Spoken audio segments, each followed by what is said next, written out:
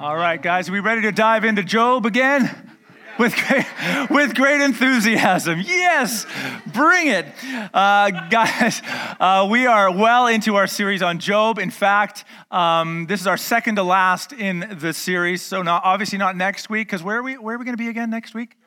Charles Best, that's right. But the following week, we will land the plane on this series, walking through Job. Guys, if it is an aid to you, if it helps, you can go to cachurch.info and go under the sermons. And if you go under Town Center Sermons, you can find today's notes, all the scripture, and you can add notes and email it to you. Email it to yourself. If it's not helpful, don't use it. If you find yourself then going on Instagram and other things, don't use it. If you need to turn off your phone and put it under your chair, you do that. Okay? But if it's helpful, go ahead and do that. So the story of Job, just some reminders as we walk through. The story of Job most likely is more of what we would call a thought experiment, more than most likely an actual man who lived. It's found in what we call the wisdom literature of the Hebrew Scriptures. It's a long poem, and it has different characters in it that are all meant to play a part and get us to struggle with the question is, who is God and who are we when we are walking through struggle? Who is God and who are we when we walk through struggle? And so, like the parables that Jesus told, the main concern is not that it was true, but what are we trying to be taught through this story? The poem of Job is about a man who was the richest. He wasn't just rich, he was the richest in his community. He wasn't only righteous, he was the most righteous in his community. He was loved, he was revered, he was wealthy in belongings as well as with family. He was wise, he was respected, and Job loses it all. And that's all Job knows. He doesn't know anything about a heavenly conversation. He just loses it all. His bank account is emptied, his cattle is dead, his family is lost, and Job is faced with the question, do I worship God because what I get out of it? Or do I worship God because it's wise to worship God and he is worthy to be praised? He's confused, and all he wants is a conversation with the Almighty. That's what he thinks he wants, is to get in the throne room of God and say, what is going on? I lived a righteous life. I did all the ritual I was supposed to do. This is not how things are supposed to work. And all he wants is to talk to God and get it cleared up. Job 13:3, this is his kind of plea throughout. He says, as for me, I would speak directly to the Almighty. I want to argue my case with God himself. And as we've seen over the past few weeks, Job's friends, they step in and they give him this advice for his situation. But it's all limited by a worldview of gods and a God that is petty, that is small, that if he's malleable, you can manipulate God, if you just get the right calculation, he should give you stuff and you should get everything back. But Job actually never asks to get all this stuff back. He just wants a word with God.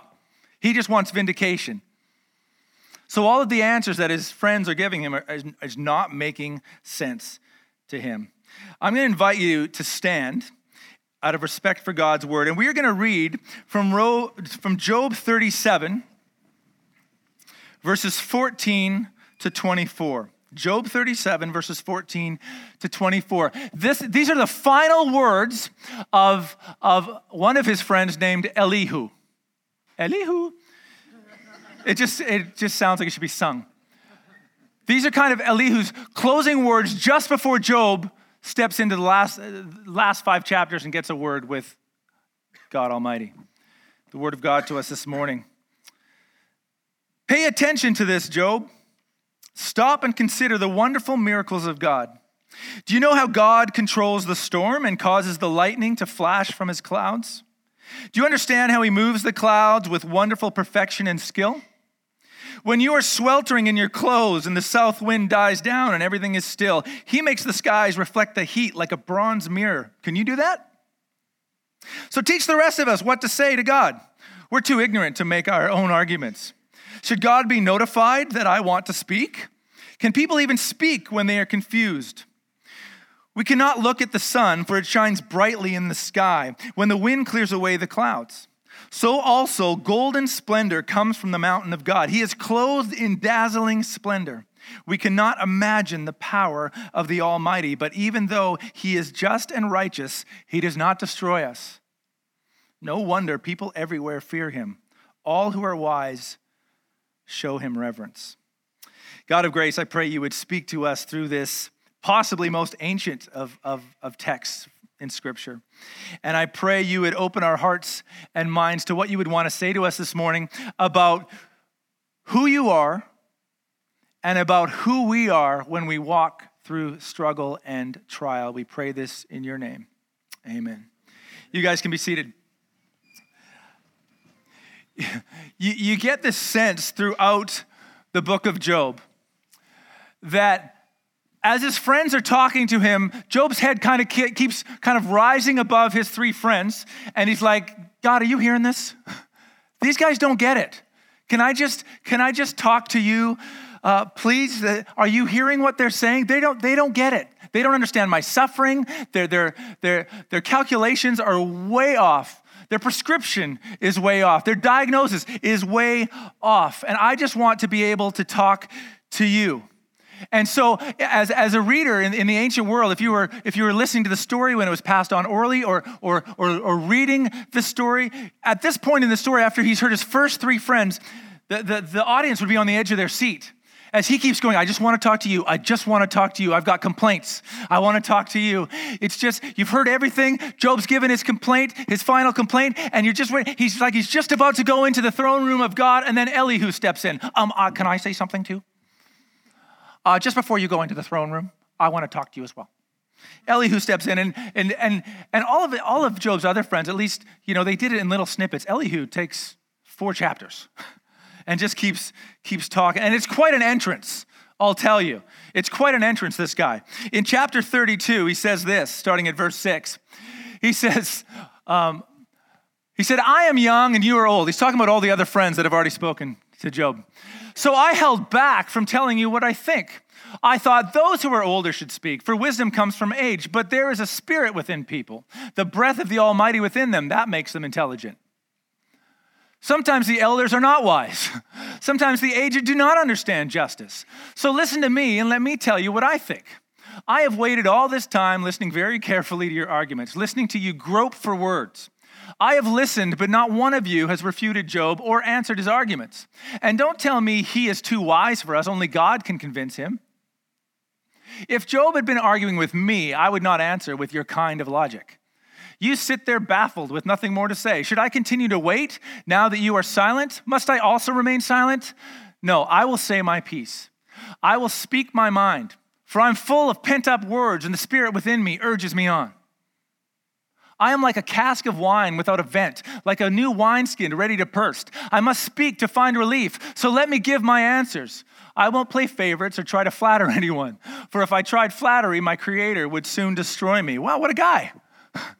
Thinks kind of highly of himself. Not a lot of humility, it seems. He's like, listen, I've been patient. I thought these guys are wise, they'll know what's going on. But apparently, it's not just age that gives you wisdom. You need to have more than that. In verse 8, he says there's a spirit of wisdom that does not necessarily come with age. It's the breath of God in us. It's this welcoming the breath of God in us. And then in verse 18, he says, oh, and by the way, I have that breath. I have that spirit within me. Which is also, by the way, the language he's using is a lot of the way that the prophets were described. That the Spirit of God was within them, that it was bubbling up, and they had to let it out. So he's not just saying, I've got some advice. He's saying, I've got the Spirit of God within me, and I'm ready to throw this out to you. So in a moment of explaining the lack of integrity in Job, Elihu explains that he's speaking the words of God himself. In verse 7, he says, of 34, he says, tell me, has there ever been a man like Job with his thirst for irreverent talk? Notice everyone else was had a bit more flattery for Job. He chooses evil people as companions. All the old guys are going, what? He spends his time with wicked men. He has even said, why waste time trying to please God? Saying, Job, you've given up on God just because life got difficult. Listen to me. You have understanding. Everyone knows that God doesn't sin. The Almighty can do no wrong. He repays people according to their deeds. He treats people as they deserve. Truly, God will not do wrong. The Almighty will not twist justice. Did someone else put the world in his care? Who set the whole world in place? If God were to take back his spirit and withdraw his breath, all life would cease and all humanity would turn again to dust. There's a lot of truth in what he's saying. He might be coming, kind of playing his young cards, his youth cards, and I'm going to bring in a new kind of wisdom. And he gets us closer. He gets us closer to the throne room of God. But what he's saying is, Job, there's a proper posture of complaint. You need to have posture when you come before the Almighty. And that might be a question we need to ask ourselves this morning. What is our posture before God when we suffer? What is our posture before God when we suffer? We are not above God. Job, be careful where you place yourself in this conversation. This is not peer-to-peer. Saying God does the right thing, Job. He's a God of justice. Be careful the way you talk to him. You've been questioning whether or not God is being fair, but what do you even know of fair? From your limited understanding, Job, how do you understand fair? The God who sustains all things, he can't be on trial for injustice. He is justice. Justice is not something that God follows or adheres to. Justice itself finds its very definition in how closely it matches the character of God. So can we question how life goes from the very one who sustains life? He said, Job, don't bite the hand who feeds you. So Elihu here is defending the justice of God. He says, Job, God doesn't have to answer you. Yeah, I mean, it's good that you're going into his throne room here, that you want to have a conversation with him, but you know that God doesn't owe you anything, right? You know that, right? Job 34, verse 31 to 37. Why don't people say to God, I have sinned, but I will sin no more? See, that's the posture, Job. Or, I don't know what evil I have done. Tell me, if I've done wrong, I will stop at once. Must God tailor his justice to your demands? It'd be nice. But you've rejected him. The choice is yours, not mine. Go ahead, share your wisdom with us. After all, bright people will tell me and wise people will hear me say, Job speaks out of ignorance. His words lack insight. How can they not? How can our words not lack insight? Job, you deserve the maximum penalty for the wicked way you've talked. For you have added rebellion to your sin. You show no respect, and you speak many angry words against God. See, Job can't win. Because in the first half of Job, all his friends were saying, you must have done some sin in the past, and that's why God's doing it to you. And Elihu goes, you might not have done the sin in the past, but you're sure sinning now. Job's in the middle going, well, it's between a rock and a hard place. Stop talking about how righteous you are, Job. You're not above God. So in the first chapters of Job, you have his friends going, you've sinned. No, I haven't. I'm righteous. Job, just think about it. You must just think harder, dig deeper. You must have sinned. I swear, I did nothing wrong. Job, you must have done something wrong. I didn't. Job, man, you sure talk about how good you are. You ever had those conversations? Why are you angry? I'm not angry. You seem angry. Why are you angry? I'm not angry. You seem, I'm not angry. Well, then why are you raising your voice? It seems like Job is kind of in that situation here. He's defending himself. Man, you sure talk highly about yourself, Job. My goodness. Job, this is an opportunity for you, Elihu is saying. Does God have to run his creation according to our demands? Job, you need to realize this, that suffering, whatever its cause, it can be a tool of maturity and growth, and you're not making it right now, Job.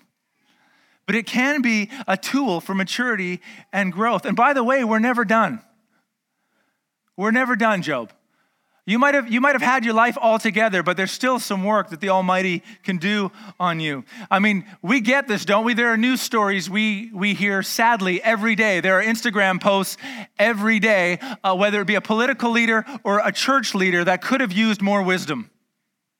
Yeah. In Job 29, Job reminisces that he seemingly had it all. That everyone wanted to listen to him. Job 29, verse 21, it says, everyone used to listen to my advice. They were silent as they waited for me to speak. And after I spoke, they had nothing to add, for my counsel satisfied them.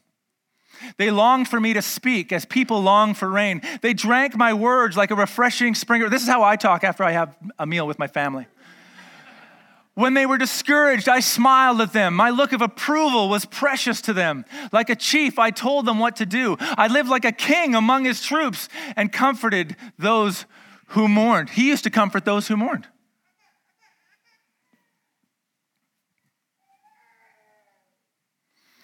I'm not sure how accurate Job's appraisal or his view of his earlier circumstances were. Maybe they were accurate, maybe they weren't. But how much more will people listen to Job now? As Job walks through this fire, as he's gone through this trial, walking with a limp, yes, but somehow with more strength as well. That's always been one of God's great tools to make great leaders. Again, whether it be politically throughout Scripture, whether it be in the history of the church, many of the great leaders have been those who have walked with limps and have walked through trial by fire. In 1 Corinthians 1, 8-9, the Apostle Paul, some of you might know him as St. Paul, a church planner in the early church, he wrote these words to the church in Corinth. He says, "We think you ought to know, dear brothers and sisters, about the trouble that we went through in the province of Asia while we were doing ministry. We were crushed and overwhelmed beyond our ability to endure, and we thought we would never live through it. In fact, we expected to die. But as a result, we stopped relying on ourselves and learned to rely only on God, who raises the dead." If you're wondering how God protects us from immaturity, that's it. If you're wondering how God protects us from immaturity, James talks about it as well in James 1. James chapter 1, verse 2. "Dear brothers and sisters, when troubles of any kind come your way, consider it an opportunity for great joy. For you know that when your faith is tested, your endurance has a chance to grow." If it's never tested, it never has a chance to grow. We've talked about that before. The fruits of the Spirit do not grow in solitude. They grow in community. They grow when we walk through difficulty. So let it grow. For when your endurance is fully developed, you will be perfect and complete, needing nothing. Notice that. God's version of perfection and completeness is brought about through brokenness. Is that not the model of the cross? Is that not where you and I find our complete hope, our complete joy, our complete identity, our fullest humanity? Is it not found through the suffering of Christ? And as we identify our stories with him. See, we live in a culture now that believes that any sort of, that we can have strength outside of suffering. In fact, that any suffering is actually an affront to our growth and maturity and flourishing. This is the first generation, by the way, that's thought that. Throughout the history of the world, it's been believed that it's things pushing up against us that actually builds us and makes us stronger and better human beings. And that may be what the story of Job, the thought experiment of Job, is meant to prepare us for. To not look at our suffering when it comes as the action of a petty God who's upset with us and see it just possibly as the very means of our strengthening and our maturity. Making us better friends, making us better spouses, better parents, better people for the long haul. I wrote it like this. It's like resistance training for the body. The trials we face at work, in our relationships, financially, even emotionally, physically, they are an opportunity for our spiritual growth. See, the default is to say that God must not be paying attention or he must not be caring. That's why this stuff is happening. That's kind of where Job is falling in the middle of the book. In Job 35, verses 13-16, it says, "But it's wrong to say that God doesn't listen, to say the Almighty isn't concerned.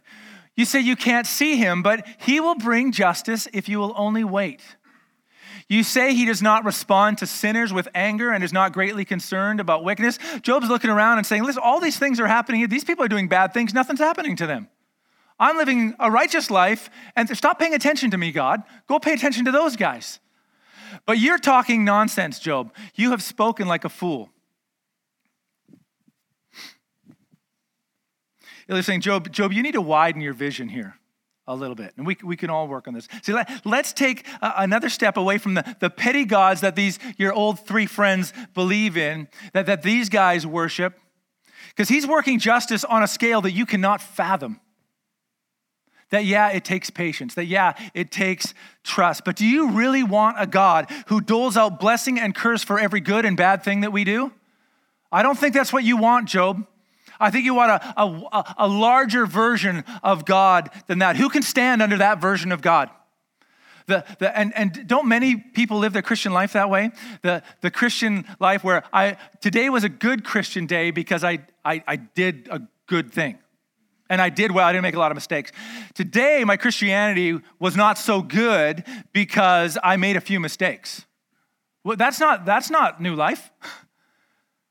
That's religion. That's our identity built again on what we can pull off. Or do you want to worship a God of might and power who holds all creation together by his hands and holds your salvation and future together by his hands? Job, what kind of view of God are you going to have? The one who gives an answer for every single question, or the one who sustains you in the midst of every question? You need to ask yourself that question, Job. Who am I, whatever situation I might find myself in, because of who God is? Job 37, 23 to 24, this is how Elihu kind of ends his last statement. He says, we cannot imagine the power of the Almighty. But even though he is just and righteous, he does not destroy us. See, remember we talked about that's what the actual idea of the fear of God is, that he has the power, but his default is to love and sustain us. No wonder people everywhere fear him or revere him. All who are wise show him reverence. Job, we may not know the why, but clinging to him in our confusion is the wisest thing we can do. Don't run away from him, Job. Run towards him. See, when we lack vision, the wisest thing we can do is cling more tightly to him who sees all things, who has the greatest vision. You guys remember these guys? You guys know who those guys are? Those are the Wild Boars, soccer team from Thailand. You guys remember, this is, I think, June 2018. These guys went for a hike with their coach, made their way into a cave, 3 miles into a cave, 2 miles, I think, into a cave. And when they were in there, the floodwaters rose up and they found themselves lost in a dark, cold cave with no way out. They were in there for 9 days in darkness, utter darkness. They couldn't even see each other. Many of us haven't even experienced that kind of darkness. Imagine the fear that must go through you as you wonder when and if help can come, with no communication from the outside. And imagine what it must have felt like when that light came up out of the water 9 days in, where all of a sudden they were able to see themselves better and they had greater clarity to see each other as this British diver, Rick Stanton, emerged from the water, asked how many there were. It took 8 more days before they were actually taken out of the cave. From knowing salvation was coming to actually getting out of the cave. And to get out of the cave, it wasn't, okay, guys, this is the way, go. They were tethered to divers, attached to divers, because there was going to be a lot of times in that cave. Now, in the second half, they actually gave them some medication to help them. But in the first half, they needed to be awake. And as they're going through tight spaces and dark spaces, first of all, I'll tell you, when the diver showed up and he said, this is how it's going to work, this is how we're going to get out, none of the boys said, oh, we'll wait till someone else comes. They all said, okay, you're our way out. You're our way out. You have to tether us to divers, we'll do it. And so as they came to darker areas and tighter areas and cold areas, do you think that their idea was to get away from the diver? No, it was to cling in closer and make sure that tether was holding. That's where their salvation was. I don't know where this curve's going. I can't even see a thing, but I'm going to trust the person in front of me who knows. That's where my salvation will come from. They were their only option. They didn't have the wisdom to do it themselves. They didn't have the wisdom to know the way out. The wisest thing they could do was grasp strongly to one of their saviors. The Bible has always been very clear. Jesus was clear that the Christian faith is not a smooth air balloon ride up into the blue sky. It's more like a cave. And do not loosen that tether when it gets dark. Don't loosen that tether when it gets cold. Jesus made it clear, John 16:33, I have told you all this so that you may have peace, where? In me. Here on earth you will have many trials and sorrows, but take heart because I have overcome the world. Who has overcome the world? Jesus has overcome the world. See, we look at the work of someone else to see the verification that God is in control of our lives. We look to Christ and his life, death, and resurrection to know that our future is taken care of. We look at the historical fact of the life, death, and resurrection as the defining moment of our salvation, now and in the future. It is in Christ that all of our suffering finds its proper place. That's why Paul could say in Philippians 1:6, I'm certain that God who began the good work in you, why was he certain? Because he knew the risen Christ. I am certain that he who began a good work in you will continue his work until it is finally finished on the day when Christ Jesus returns. Who will continue it? He will continue it. See, it's not just the strength of our faith that sustains us, it's the object of our faith that sustains us. So will our faith be limited to circumstance? If our faith is limited to circumstance, we will find ourselves stuck in dark, dank caves. Will it be steered by a vision of Christianity that's based on our good and bad days? If so, we will find ourselves in dark, cold caves. Or will it be placed in the person and work of Christ, who plunged himself into our darkness to save us? Paul goes on in Philippians 2:6-11. One of my favorite bits of scripture. Although he was God, he did not think of equality with God as something to cling to. Although he was a diver outside the cave, he didn't say, it's warm out here and there's a lot of light, I'm going to stay here. He went in.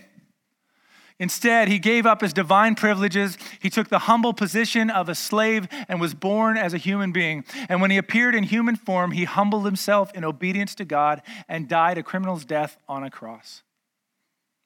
Therefore, God elevated him to the place of highest honor, gave him the name above all names, that at the name of Jesus, every knee should bow in heaven and on earth and under the earth, and every tongue declare that Jesus Christ is Lord, to the glory of God the Father. Every interview you've ever seen with those boys, they will talk about the divers that came in and saved them. Every time you and I gather here on a Sunday, we are declaring our love and our joy and our affection for the one who saved us. See, the beautiful thing is this. Like a child clinging to a diver in the dark, those who cling to Christ will get to the end. It'll be dark at times. That's not a surprise. Jesus told us. It will be cold at times. That's promised. But those children in the cave, that is an opportunity for us to grab even tighter to the tether that holds us to our Savior and our reliance on the one who holds all things together by his word and has already been through the cave, through death, and came out the other side. That's who we're tethered to. That is where life is found, and that's where comfort and trust is found, in the middle of the cave and in the middle of the suffering that you and I find ourselves. To him be all glory and praise from now until the day he brings all of those things to completion. One of the ways we here as a church cling to Christ and remind ourselves that our hope is found in him. And we remember what he did to purchase our salvation and that he will return one day to bring it to its completion is through communion. When we take communion together, we're reminded of the story that if you are a Christ follower, which basically means spiritually you've tethered yourself to Christ and trust him. If that's you, then when we take communion, we're remembering what Christ did for us. The historical event that we can point out the time on a calendar, we can point to a place on the map. It's a historical fact that changed all of history.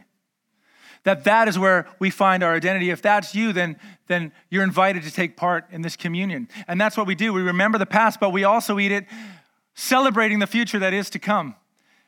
Because as Paul reminds us, he will bring all things to completion. As Jesus reminds us when he introduced communion to his disciples, that they will eat it until he returns and we will eat this meal together. This is practice for eating this meal when you're going to sit across the table from your Savior.